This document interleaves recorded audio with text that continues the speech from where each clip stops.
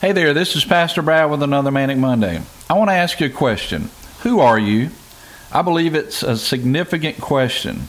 I believe there are people who have no idea or clue who they truly are. There are people that are diligently trying to figure this very question out. They are a son or a daughter to someone. They may know who their parents are, or some may not.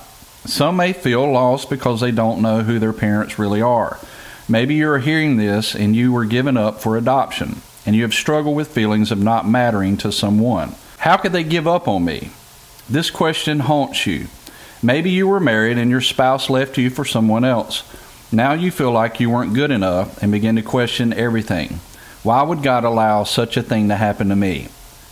You now question His very love for you because someone hurt you. Maybe you were living a dream, but unfortunately it is someone else's dream.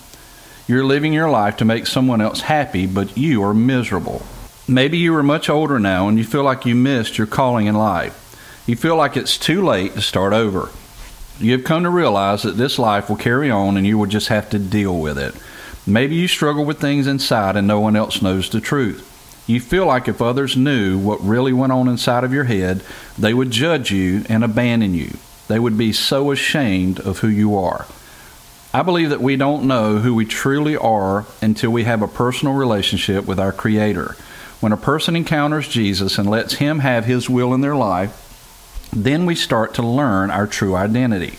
I believe God designed it this way. If you are struggling with your identity, I would invite you to seek Jesus. Here are some things you are. 2 Corinthians 5:17, you're a new creation. 1 Peter 2:9, you're chosen, you're a royal priesthood.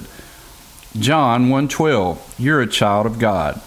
John 15:15, you're a friend of God. In Romans 8:17, you're an heir of God.